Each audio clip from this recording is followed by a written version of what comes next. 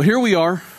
It's the first week of 2023. And with that being the case, the one thing that we can be certain of is that millions and millions of Americans are once again doing their best this week to keep the New Year's resolutions that they recently made.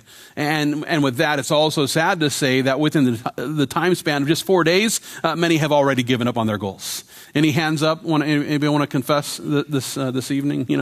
It's possible that some of us here tonight have already given up on our New Year's resolutions. And the reason why is because New Year's resolutions are hard, amen? It's hard. It's hard to change your life, isn't it? And the work that it takes to transform our lives, it's not easy. And with that being the case, we shouldn't be surprised to find a long list of best-selling books written by authors who assure us that they have the best plan for true transformation. As a matter of fact, if you're online already, you can go to Amazon and go ahead and purchase this book right now. It's Tony Robbins' book, Awaken the Giant. Yeah, he wants you to awaken the giant. He's presenting us with a 6-step system which enables us to change anything in our life. Not only that, but Robbins also details a 7-day Kickstarter guide, which is supposed to provide us with the tools we need to awaken the giant within us. And I think this comes with hot coals so that we can walk on fire in this transformation process. But seriously, it's sad to say that those who end up awakening their inner giant, they tend to suffer from a giant case of covetousness, which is rooted in self-centered narcissism. That's the giant that you can awaken within yourself. That being the case, some might suggest that you buy a book by Don Miguel Ruiz, which is titled The 4 Agreements. Now, according to the summary of this New York Times bestseller, The 4 Agreements is based on ancient Toltec wisdom, which offers a powerful code of conduct that can rapidly transform our lives so that we can finally experience what's called the true freedom and true happiness and love that's found within this Toltec wisdom. Never mind the fact that the Toltecs were natives who offered human sacrifices to their idol Quetzalcoatl. Let's just go ahead and skip over that. Never mind that all of their positive thinking didn't stop the Chimechecs from coming in and wiping them out entirely. Listen, all that matters is that Oprah Winfrey endorsed this book. That's all that should matter to us, and so much for the wisdom of the ancient Toltecs. Well, if the wisdom of the ancient Toltecs doesn't do it for you, thankfully for us, there's actually no shortage of self-help books that promise total transformation. You could read Eckhart Tolle's The Power of Now.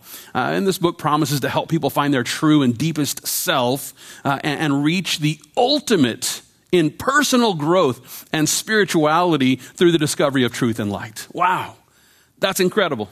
We can reach the ultimate in personal growth and spirituality. Now, I thought that I reached the ultimate, growth a couple of years ago when I hit 400, but that's another issue altogether. You could also read Atomic Habits by James Clear, which offers a proven framework, according to him. It's a proven framework for improving yourself every single day. Just making little decisions every day results in big decisions over time. Okay, all right, sounds good. Then there's The Art of Happiness, which is written by the Dalai Lama. And according to the summary of this book, the Dalai Lama shows us how to use Buddhist meditation and common sense to defeat day-to-day anxieties and insecurities and anger and discouragement. Sadly, there are many in the world today who are, in fact, using this book in an attempt to transform their lives with this blend of Buddhist meditation and common sense. Never mind the fact that Buddhist meditation and common sense are diametrically opposed to one another. So there's that. Not only that, but listen, common sense is also in conflict with the beliefs of those who think that true transformation is based on some sort of fad diet or exercise routine. For example, gym memberships always increase at the beginning of the year. They always increase, and that's why a lot of people love to go to these gyms where you can pay by the month, $10 a month, and typically you'll see at the end of the year they spent like $30 for the first 3 months, and then they stopped going. Yeah, sorry, Planet Fitness, but that's the way it goes. But gym memberships always increase at the beginning of the year, and the reason why is because, many of us have been led to believe that true transformation that happens in the gym, happens when you grind it out in front of the big mirror, so that you can just look at yourself while you're working on yourself and making sure that self is doing all right, and if we can only just achieve the beach bod all year long, if only I could finally get that 6-pack of abs rather than the keg I ended up with, and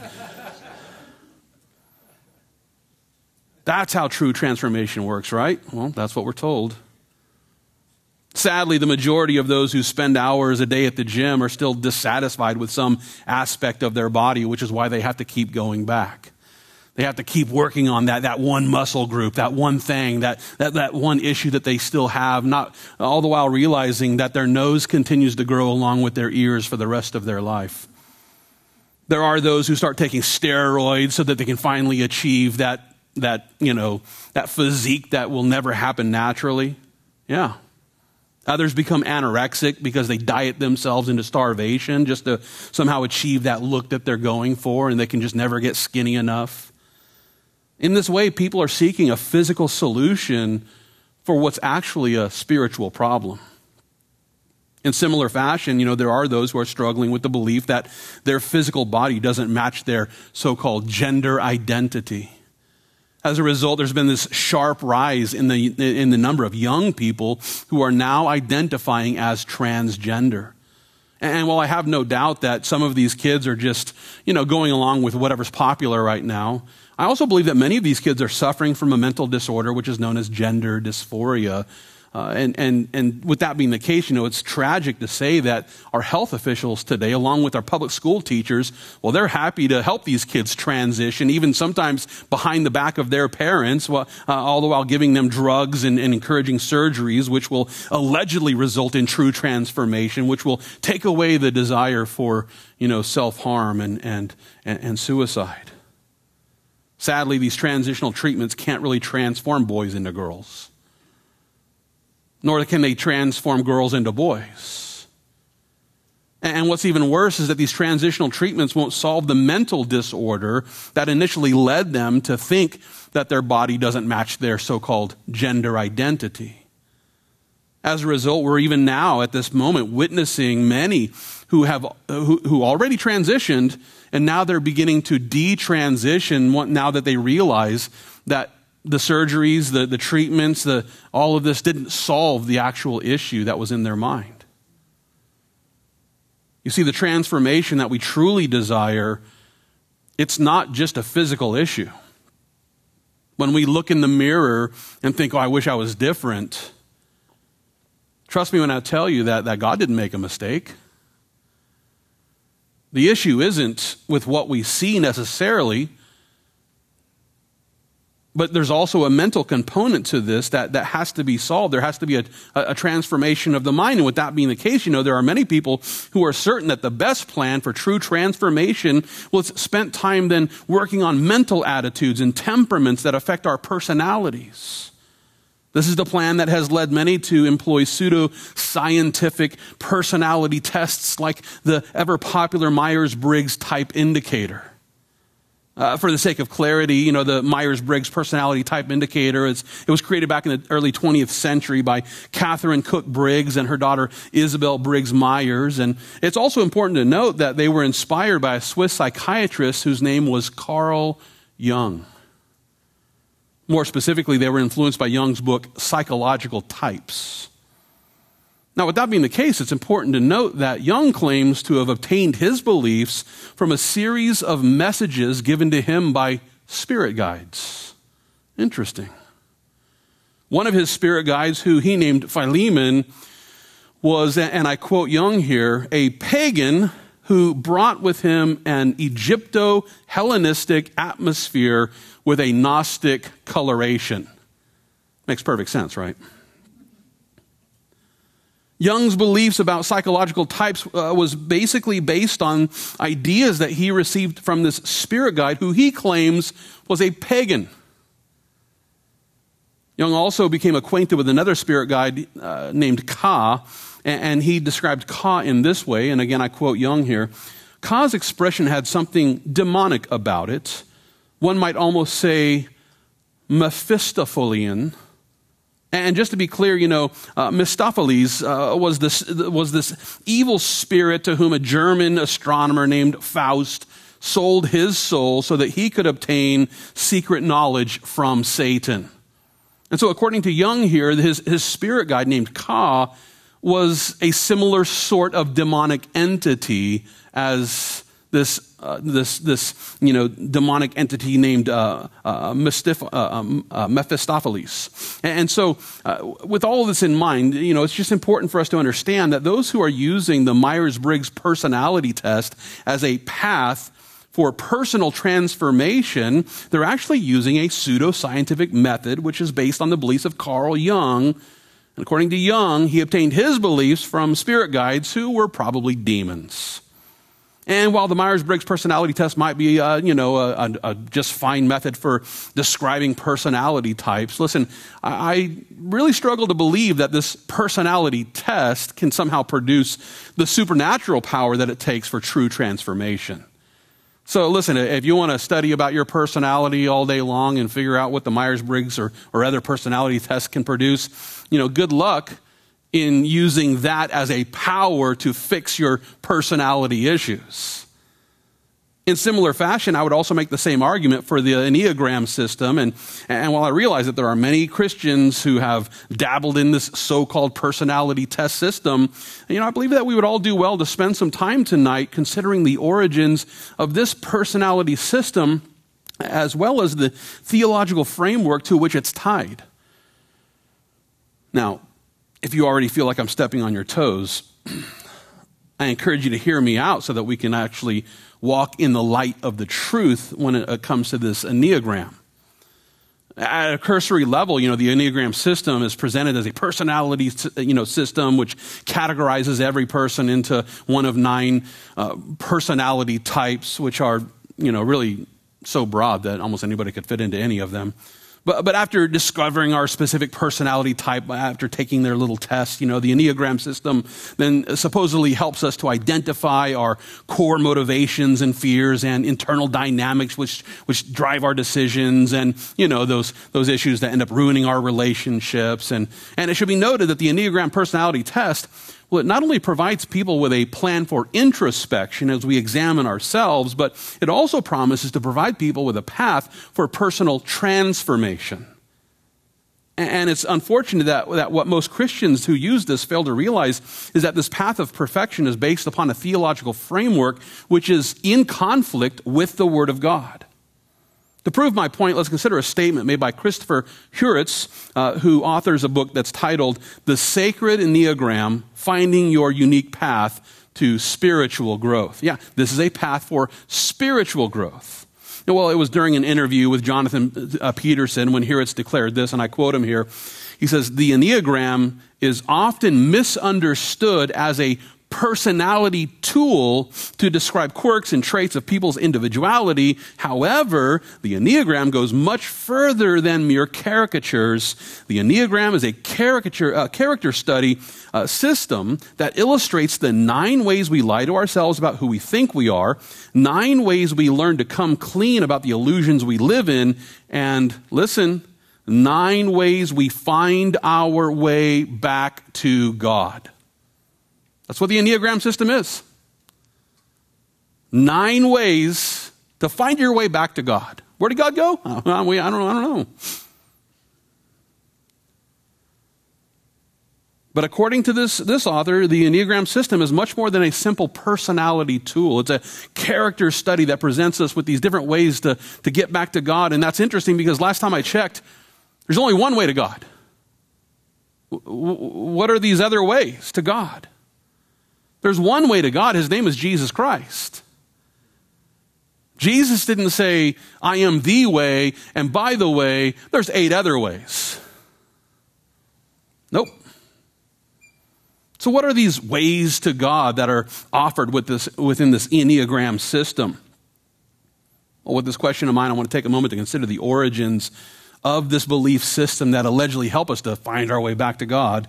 Some insist that the Enneagram system can be traced back to a 4th century monastic theologian named Evagrius Ponticus. That's probably what you were thinking.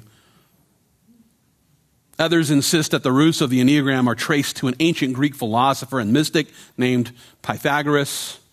And then there are those who insist that the Enneagram is actually a 20th century invention, which is an amalgamation of ancient Gnosticism, mysticism, astrology, and numerology, henceforth the name Enneagram, which is basically 9 signs.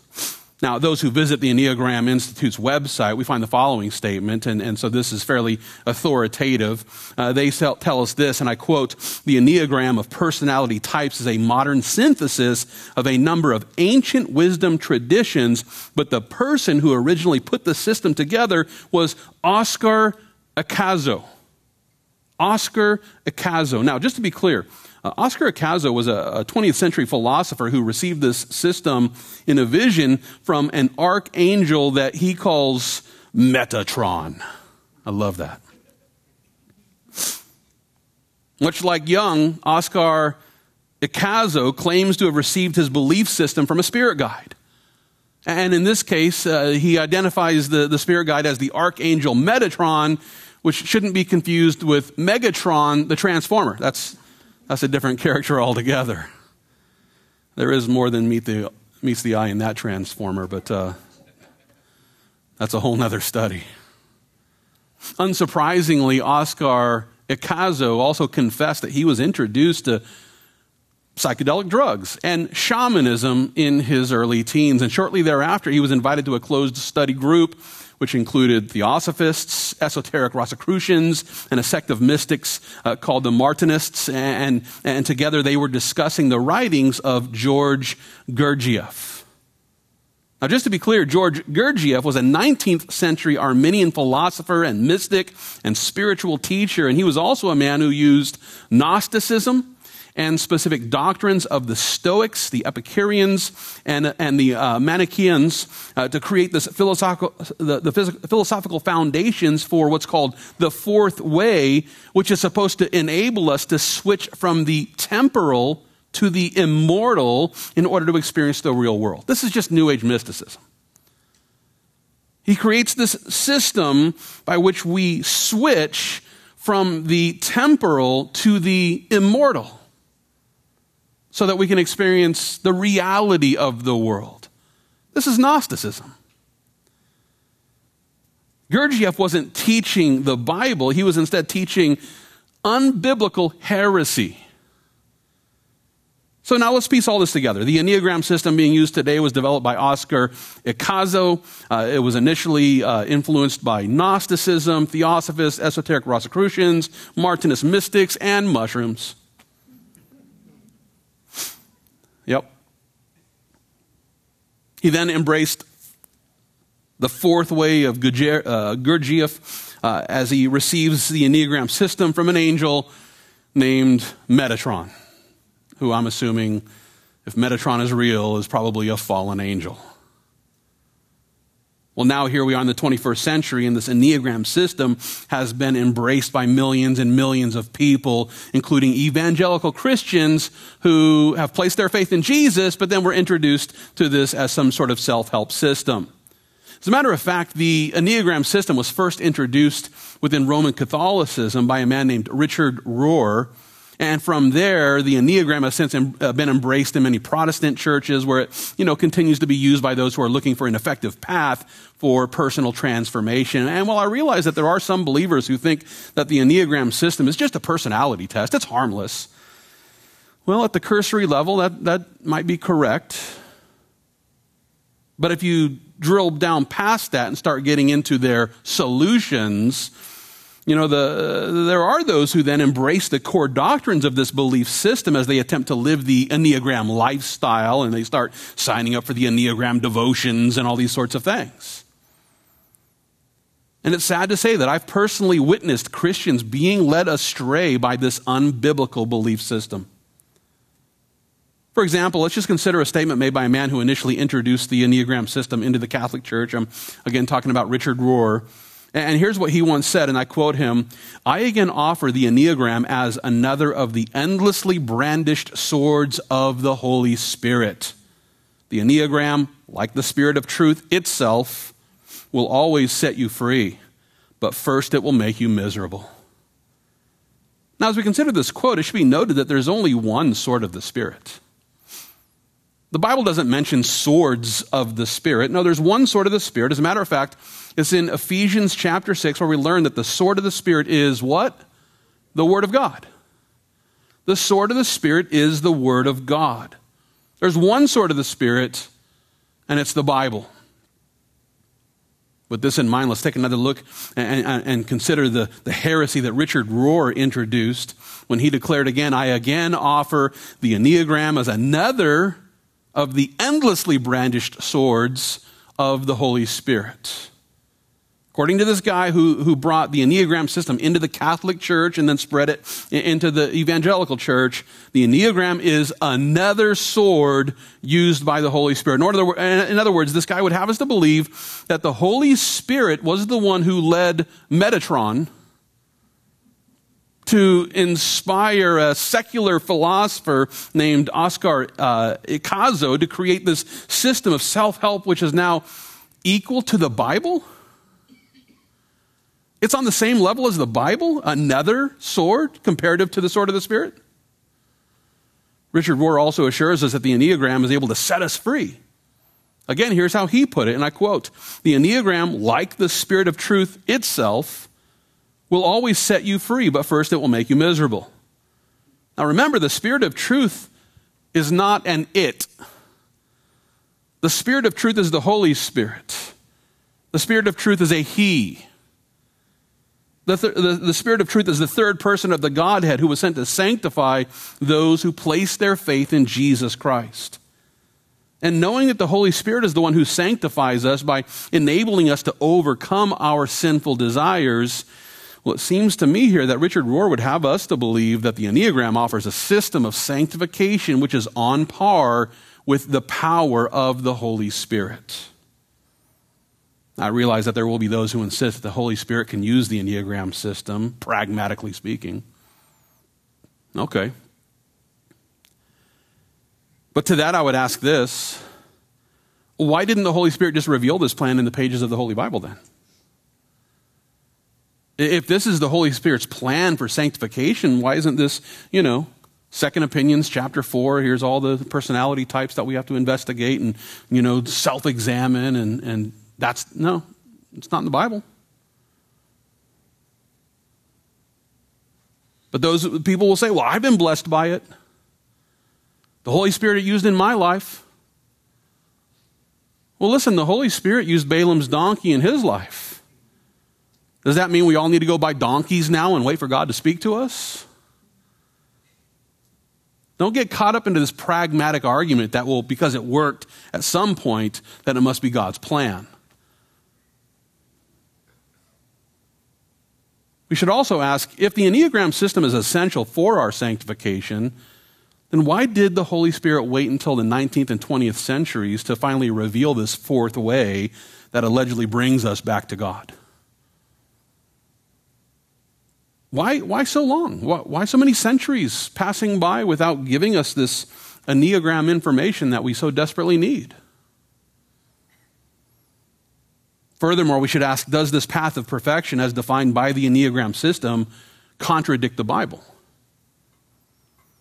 With this question in mind, I want to consider the research of Dr. Chris Berg, who recently wrote a book titled The New Age Trojan Horse, What Christians Should Know About Yoga and the Enneagram.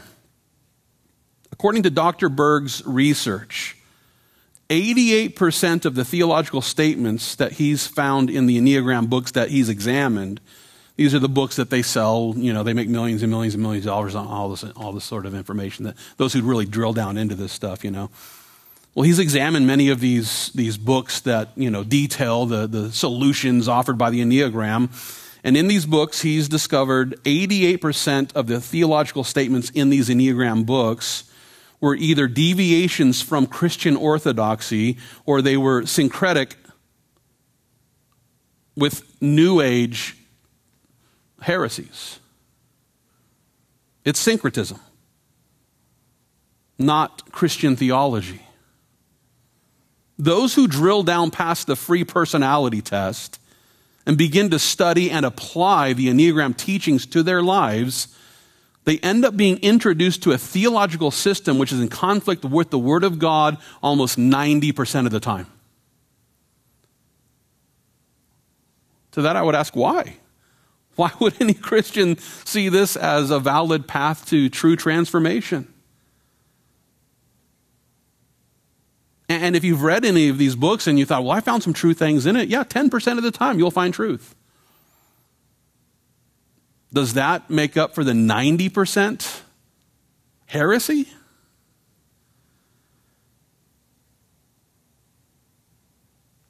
%10 might be enough truth to convince some Christians that this is all well and good enough, but listen, this is nothing more than a Trojan horse for New Age mysticism.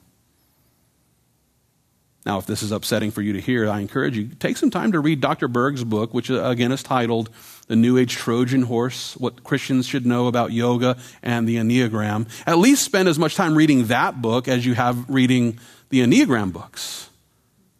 And just examine it for yourself. See if what I'm saying is true or not.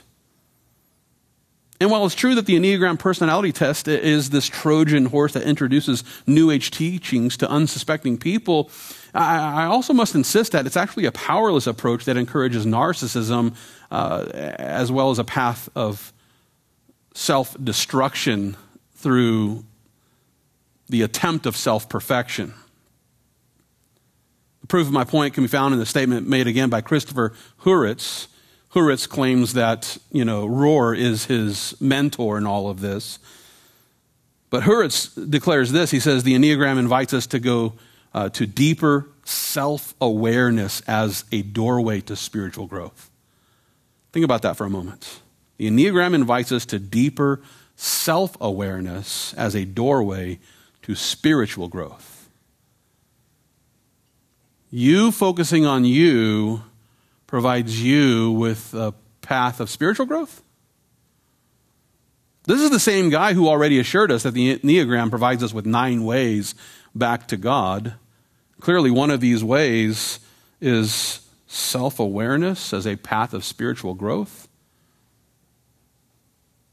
This guy is assuring us that the Enneagram invites us to deeper self-awareness, and it's this deeper self-awareness that becomes the doorway for spiritual growth. And with that, I just want to encourage you to realize that self-awareness isn't a doorway to spiritual growth. No, instead, it's the gateway to self-deception.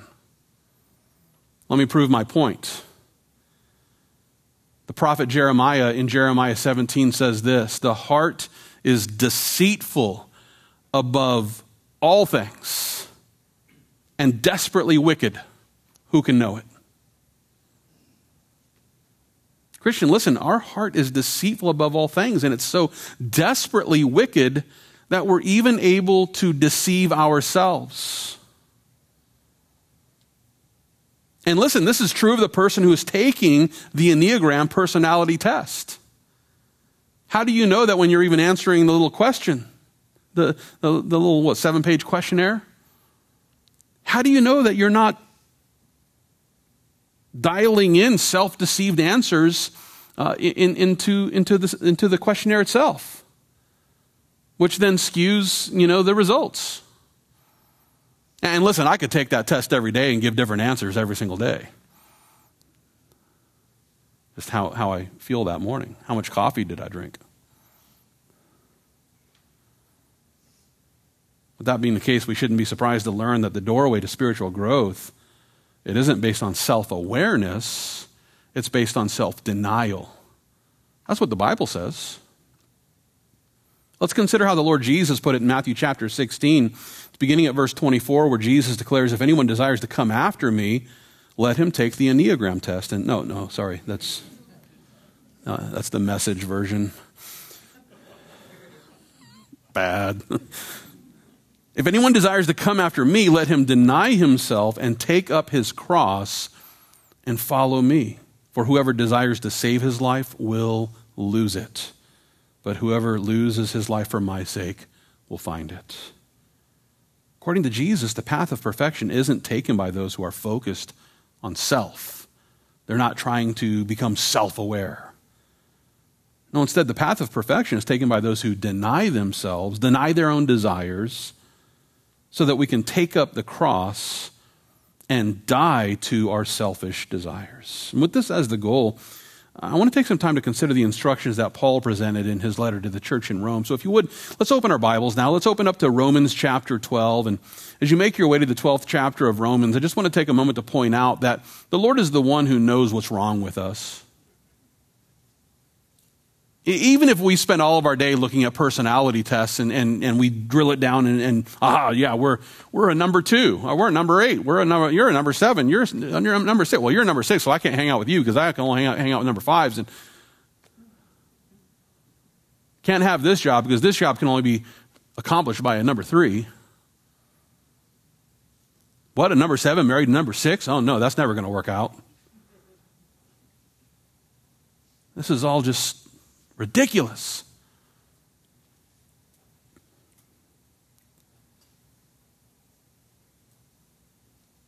I encourage you to consider what Paul writes here in Romans chapter 12.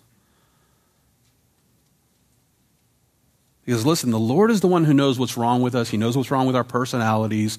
He knows, where we're broken. He knows where we need to be fixed and transformed. Even if we read all of the best self-help books in the world, we still don't even know if we're deceiving ourselves about who we even think we are. That being the case, the best thing that we can do for true transformation is to follow the instructions that Paul presents here in Romans chapter 12. Look with me there, beginning at verse 1. Here Paul declares, I beseech you, therefore, brethren, by the mercies of God, that you present your body as a living sacrifice, holy, acceptable to God, which is your reasonable service. And do not be conformed to this world, but be transformed by the renewing of your mind, that you may prove what is that good and acceptable and perfect will of God. Here in these verses, we find Paul presenting us with a path which will help us to understand what is the acceptable and good and perfect will of God for us. And he presents this contrast between those who are conformed to this wicked world and those who are transformed according to God's will. Now, for the sake of clarity, it'll help us to understand that the word conformed was translated from a Greek word which was used to describe something that's pressed into a mold. For example, when you press clay or Play-Doh into some sort of preformed mold, then this substance is then conformed to the image of that mold. I have no doubt that many of us grew up as kids with that Play-Doh factory. And you take the Play-Doh and you put it into the little smasheroo thing and it forces it through the star shape or the square and it comes out in that shape. And that's being the Play-Doh is being conformed to that mold. With this in mind, it's important for us to understand that the system of this wicked world is trying to conform us by pressing us into an anti-biblical mold. And while it's true that they promise true transformation, it's also true that all they can really offer is a conforming. It's a mold that conforms Christians according to carnal desires as the world tries to lead us to live for the lusts of this flesh. That being the case, it's important for us to understand that the Lord alone can save us from the carnality of worldly conformity. And he does this by actually transforming our lives. He doesn't say, you transform your lives. He doesn't say, you focus on you and do your best so that you can transform you into the person that you should be. No, that's not found in the scriptures. The Lord is the one who transforms our lives. And this transformation begins with the renewing of what?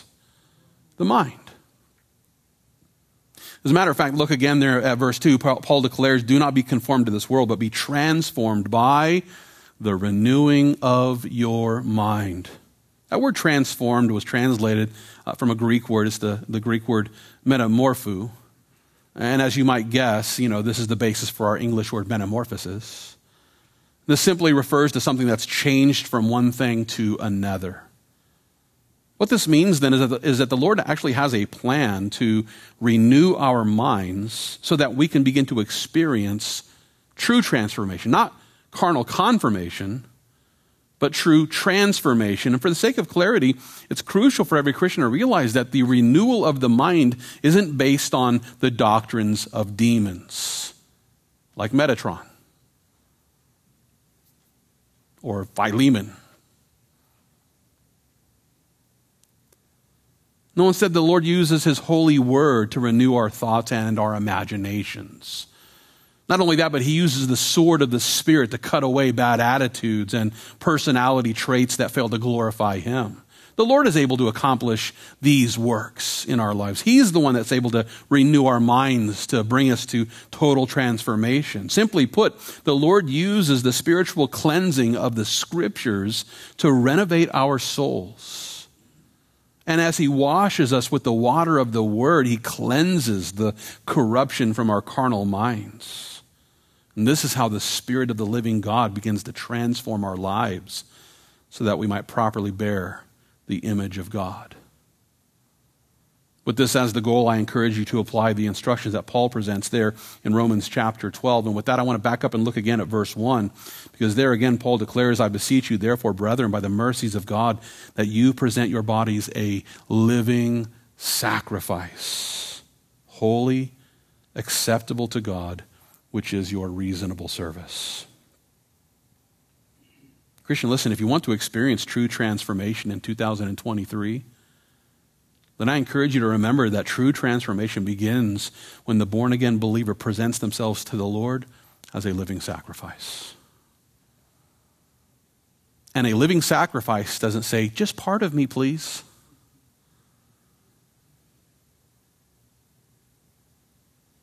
A living sacrifice is presented entirely. Burnt offerings were consumed entirely. And that's what we are to do if we really want to be transformed this year. We have to offer ourselves completely to the Lord as a living sacrifice. And I'm here to tell you, this does not include you picking your path for perfection.